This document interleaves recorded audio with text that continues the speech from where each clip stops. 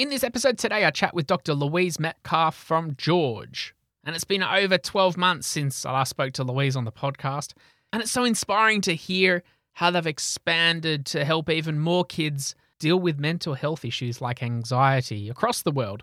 Now even more into different communities of need around Australia and overseas, across the US, and looking to break into other parts of the world and cultures in Australia as well, too, through different languages. So in this episode today, Louise and I speak about cybersecurity, ethics and artificial intelligence, regulation and digital therapeutics. So all those fun and pertinent topics right now, but also this really concerning rising mental health issues with kids and the role that technology might play to assist. We cover a lot of other ground too, so let's just get stuck into it, shall we? Collaboration starts with a conversation. Team Health Tech, let's make it happen. This is Talking Health Tech with me, Peter Birch, featuring content and community about technology in healthcare. Hey Louise, how are you? Yeah, I'm good. Even though it's very rainy here in Sydney and all over New South Wales today. It is, isn't it?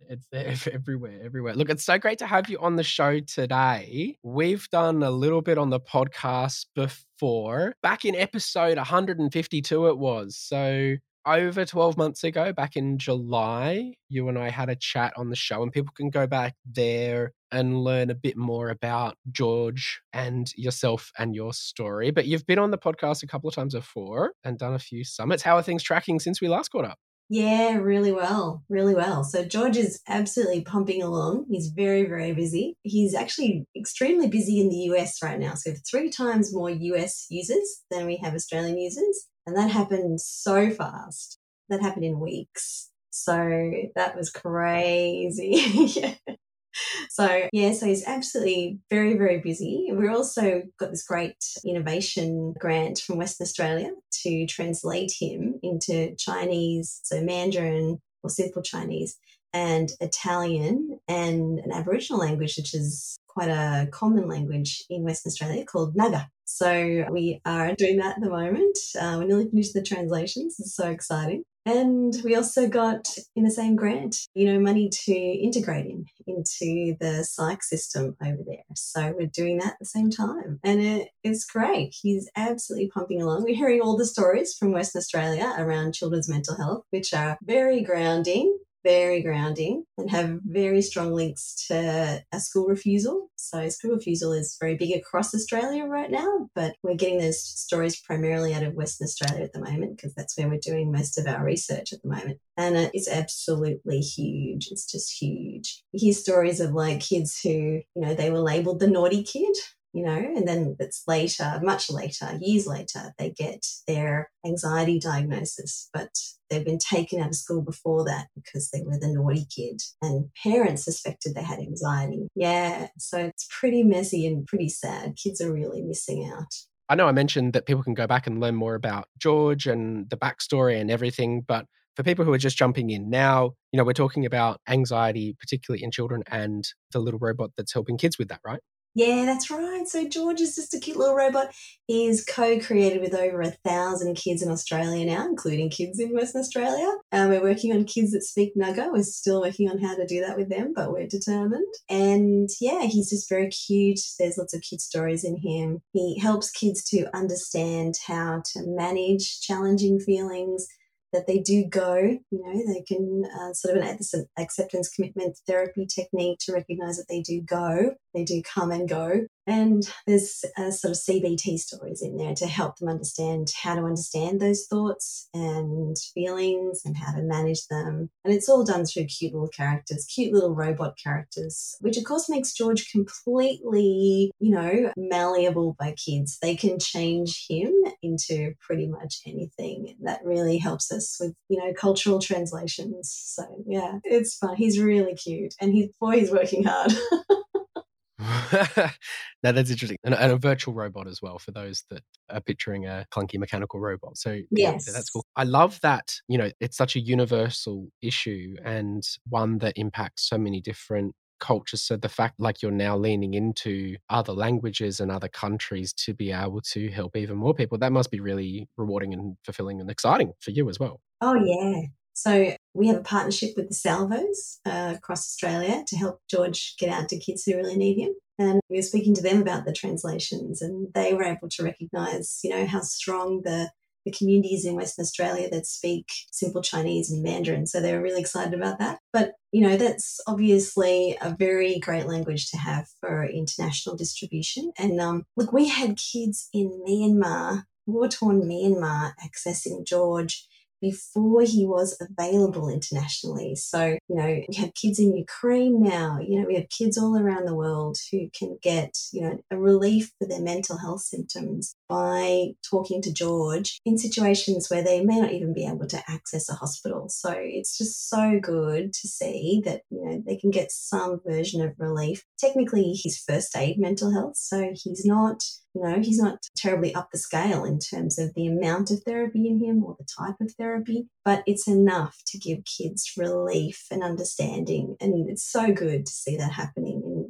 these really challenging times in really challenging places. That's good. Yeah, no, that's so good. And it reminds me because recently you were on a panel at our Talking Health Tech Winter Summit this year, speaking about digital therapeutics. And we had a panel that, spanned the country and covered a good range of topics, particularly about digital therapeutics and their role and the future. Yeah. What are some of the things that you took away from that particular session? Oh, yeah, that was really fun. What amazing humans on the panel. But one thing I really noticed was that controversy around, do you bother with regulatory processes and getting on the TGA and the FDA, or is that just too much hassle? And do we just get the therapies out there, right? Look, it's a really good question. There is a lot of need, as we're just talking about there, right? But when you're talking about more advanced therapies, as I said in the panel session, I'm definitely on the regulatory side. And I think for what we do, I think that's actually, a really, really good plan.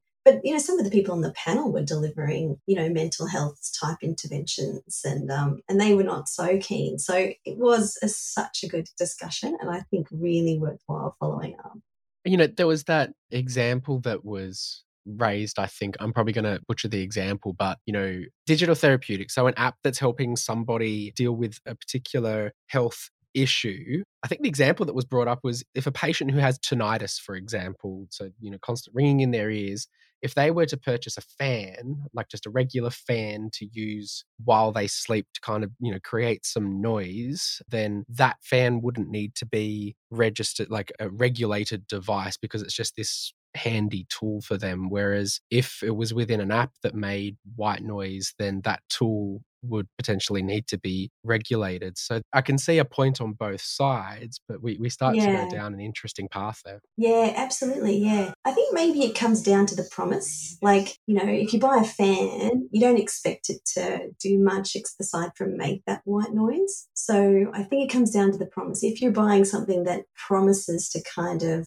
really, really help you with, tinnitus, then, maybe that's a bit different to buying a fan. And maybe that's better to kind of think of that it might be useful to go through a regulatory process. The other thing is that, a small engine noise like from a fan versus, there's kinds of sounds that mobile phones, for example, can produce might be different. There might be something in that. So I think it's still worthwhile thinking it through, even when you have, simple interventions like this. And I really think it does come down to that promise, but also the risks involved, right? You've got to think through those risks. And they might be non-existent. There could be someone listening to the podcast right now who kind of goes, come on, mobile phones can't, make that kind of noise. And I would, totally take that. But I think it's worthwhile thinking through that risk and just, making sure you kind of nailed it as much as you can.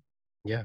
And yes, so building on that as well, thinking about other innovations within healthcare, like digital therapeutics, artificial intelligence plays a really big role in helping people with innovative solutions. But we've seen recently in other parts of the world how potentially these tools can be used to drive more commercial gains rather than patient outcomes. So yeah, that's a tricky area to navigate. Yeah, like that example of Cerebral, right? Cerebral are really, have been discovered recently as kind of being those bad actors. They basically found an opportunity to make a lot of money through over-prescribing particularly for ADHD stimulants. And they're on record for, having a goal of reaching 100% prescribing, to all their clients who have ADHD. Their goal was to prescribe every single one of them stimulants, right? Which is pretty irresponsible. It's just about making money. And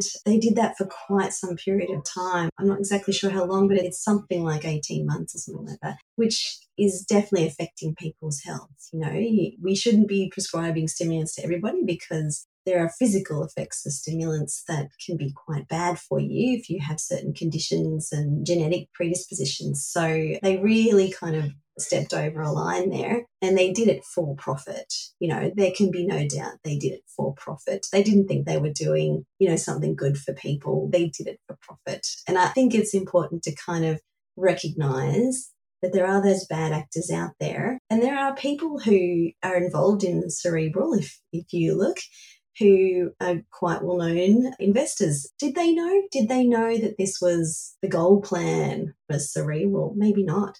Maybe they just didn't realize how these things operate. And the more I get around, the more I think that's much more common, that there is a lack of knowledge on how these things operate, and a lot of assumptions that, people will operate, without that profit motive as, being a priority in health, even though if you've got investors who push in that direction, that's of course going to be a priority. So yeah, cerebral's a great case. Yeah. It's funny, isn't it, too? Because there's other popular examples like the whole Theranos story or generally in any kind of health setting where it might have started with really good intentions and, based in good medicine, good science or good technology.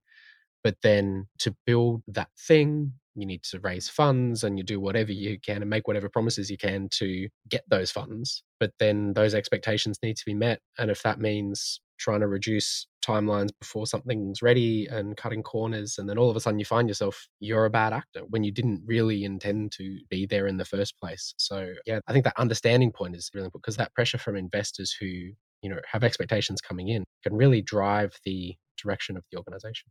Yeah, they can, and not realize the risks that they are making, In mental health, if you actually sort of trawl through, which, there's a few now, if you trawl through all the mental health apps out there for adults as well as for kids, what's really clear is there's very, very few that have been built in a way that is very conscious of the risks of these types of therapies. And in effect, for adults, there's really only one that's been built particularly well in this way, and that's Wobot.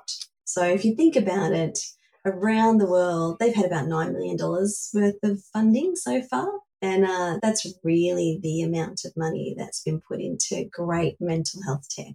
So it's actually very small. There's a lot of money put into, just get it out there as fast as you can, kind of really mindfulness solutions. But when you start to get more sophisticated, you see, obviously less funding. And then you start to see some really interesting stuff. Like there's a chatbot released into Facebook Messenger not very long ago. And it was definitely released way too early, or possibly not in consultation with people that actually know much about mental health, because it was quite poor. It was giving quite bad advice. And eventually it was pulled. So I'll just skip the name of that one because I don't want to shame people. But that's, I think, a good example of kind of it's just not built well. It's not built with that consideration of, how these technologies work alongside the knowledge of how the brain works and mental health. Yeah.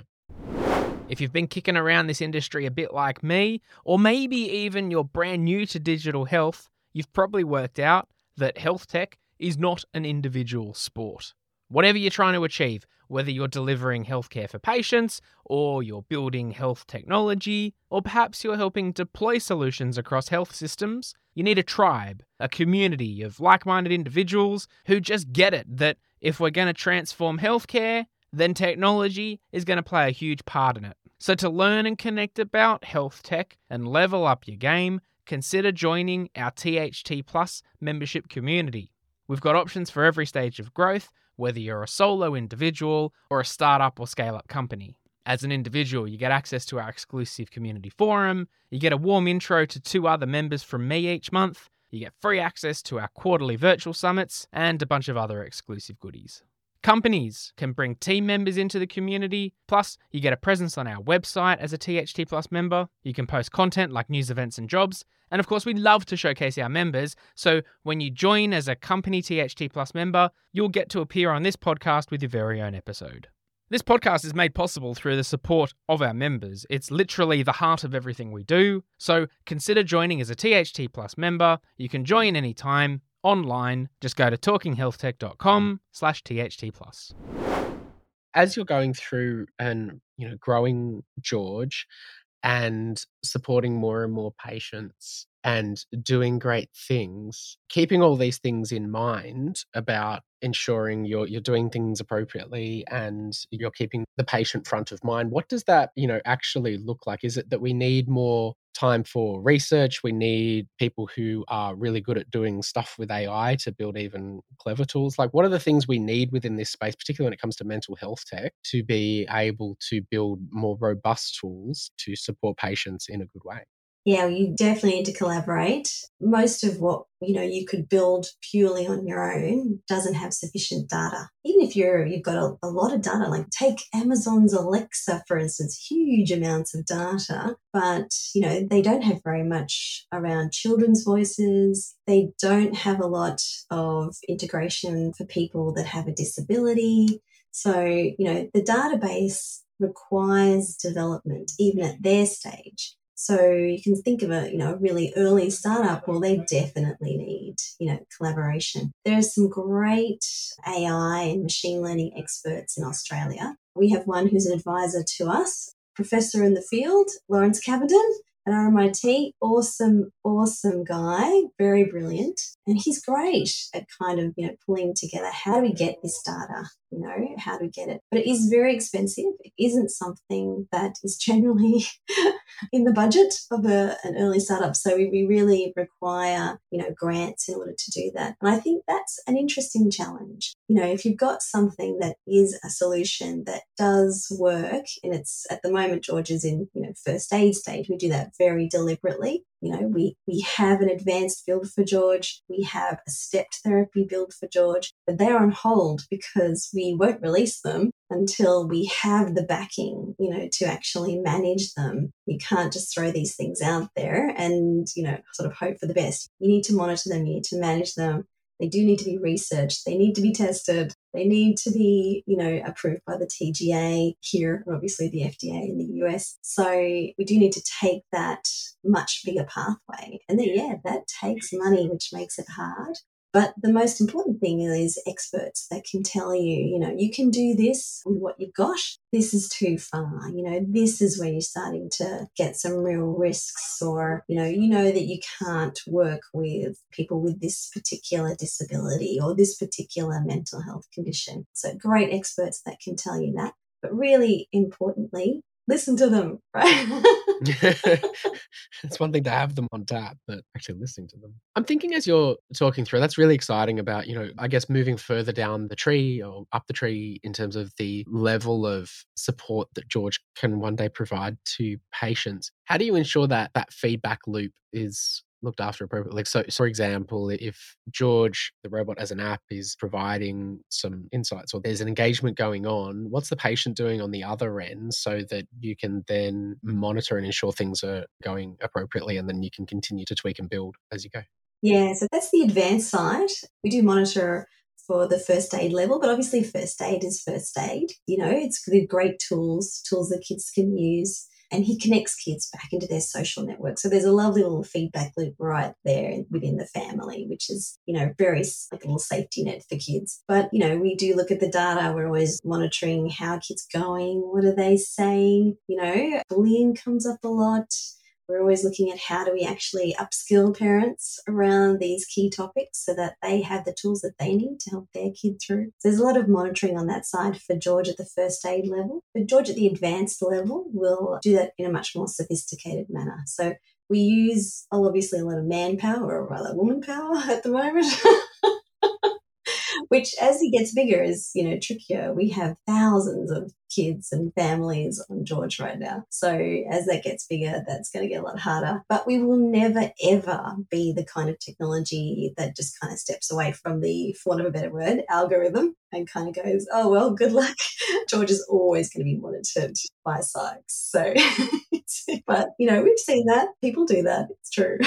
Yeah. Hey, something that's quite topical and front of mind for a lot of people, it always is, but whenever there are issues around cybersecurity in particular, then people certainly do pay attention. You're dealing with mental health information for children and families. So in terms of sensitive information, like you're right, you're right in there in terms of really important information that, needs to have good custodians. That I'm sure is always front of mind for the work that you guys do. Yeah, we're obsessed, absolutely obsessed with privacy and confidentiality and cybersecurity. We're literally a bit of a Fort Knox. I was thinking about what happened over at, that major telecom scandal, the one. I've said it before, it's fine, it's Optus. It's fine. I've mentioned the name. So yeah. Oh, good. Yeah, and I was thinking, gosh, that would just never happen for us because we don't have systems that kind of meet that way. You can see it, we sort of have gates everywhere. It's really very carefully done. We're very conscious of these things. We also you don't even have to use your real name in George. That's perfectly fine, so you can even do that kind of stuff. Even when he becomes more sophisticated, we're already thinking about how do we, use more sophisticated diagnostics, like, for example, tone of voice, right? Tone of voice there's lots of great science now that tone of voice can help you determine how you're going in terms of your mental health. There's a few other things thrown in, but tone of voice is one of them, right? And how do we record that without actually recording your voice? How do we get that data without actually recording your voice? So we're already thinking about that. We already have some great plans around that. So we basically take the road as if we can get away with not, taking in something that can identify you, then that's where we want to be. So we don't record, what's a basic thing that apps record these days? Like location. I keep getting asked, do I want to show my location in apps at the moment? Yeah, we don't do that, right? So it's a good example. We really just want to help people with mental health conditions. We don't want to know everything about you down to the colour of your underwear because we don't want to do other stuff. We don't want to advertise to you or anything like that. So we don't need to. And that's one of the key principles of protecting people. If you don't need it, don't get it. So important, yeah. Yeah, so right, yeah. But we also have all these other stuff in the background. We're just super duper conscious of it. It's really like Fort Knox, George. No, that's good.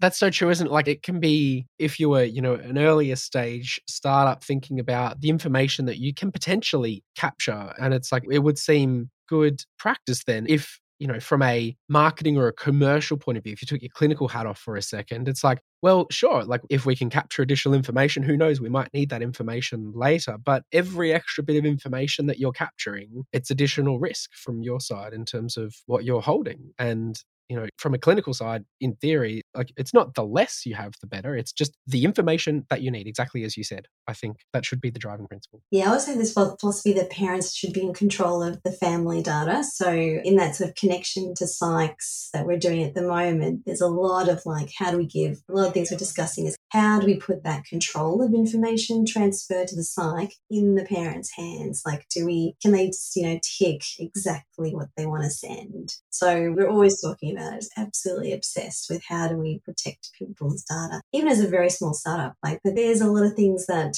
you could do with fancy cybersecurity. Maybe that's not such a great thing though. Maybe that's the downside of some of these, scandals. They went fancy and forgot the simple stuff. Bring it back to basics. Hey, thinking about then the broader health ecosystem and obviously yourself, an active THT Plus member connecting with other people within the Talking Health Tech community. How have you found, on this journey, the importance that you place on getting support from others that are maybe taking a similar path or perhaps operating in healthcare and might be doing adjacent or similar things? Oh, yeah, huge. I have lots of buddies in the space that we kind of, cross-reference and in one instance we share some expertise. So we share some folks that have some expertise that works well for the two areas because we're both health tech. And yeah, so always, right? And THT has been so fun. I've met the most awesome people and they're very, committed to supporting great, health tech in Australia. So, and some of them are so experienced too. They've been doing it for like just much longer than me. I was going to swear there. And and that's just awesome, right? They're great to connect to because they can have a chat because they've seen it. They've seen so much. They've seen, some of the big downfalls and they've seen some of the big problems. So you can get ahead of it. You don't need to reinvent the wheel entirely. So yeah, it's been awesome. Absolutely awesome. No, that's good. It's helping people see around corners, so to speak. That saying, it's always a good... Yeah, literally. Oh, that's fantastic. So then thinking about, leaning into the broader audience as well for talking health tech, Louise, if you could wave a magic wand or do the genie thing or whatever analogy you want to use in terms of what you need right now, like where are you heading on this path and how can we help you get to that next stage? Yeah, so I really need to talk to a bit of a unicorn, really, investors who actually understand how to build great artificial intelligence. So it's obviously not a short journey. There's a heck of a lot of research involved. So I'm looking for that human. If you know somebody like that even, I would love to, if you could drop me a name and a bit of a contact because that would be great. They are very hard to find in Australia. Obviously, you've got the main sequence folks, but they don't do mental health. So I'm after like the health people if possible, if that could be more of a unicorn than possible. But that's the kind of human that would be absolutely ideal. I had this fascinating chat with a US artificial intelligence. Well, see, there's the interesting thing. How much artificial intelligence expertise did this person have? Because even though Gheorg is mental health first aid, they couldn't recognize the stage of artificial intelligence that he is. So it's very basic. And I thought, oh gosh, this is an interesting challenge. I need to find someone very remarkable here. Yeah. Yeah, that triple combination of understanding healthcare, understanding artificial intelligence, and willing to invest in the space as well, or know those that do. Because back to that point that we were talking about before is that best investors to have on board are aligned with the vision, not just the vision, but the timeframes and all the ethos around keeping patients at the forefront. I've actually got some ideas, but I'll tell you after this recording. Awesome.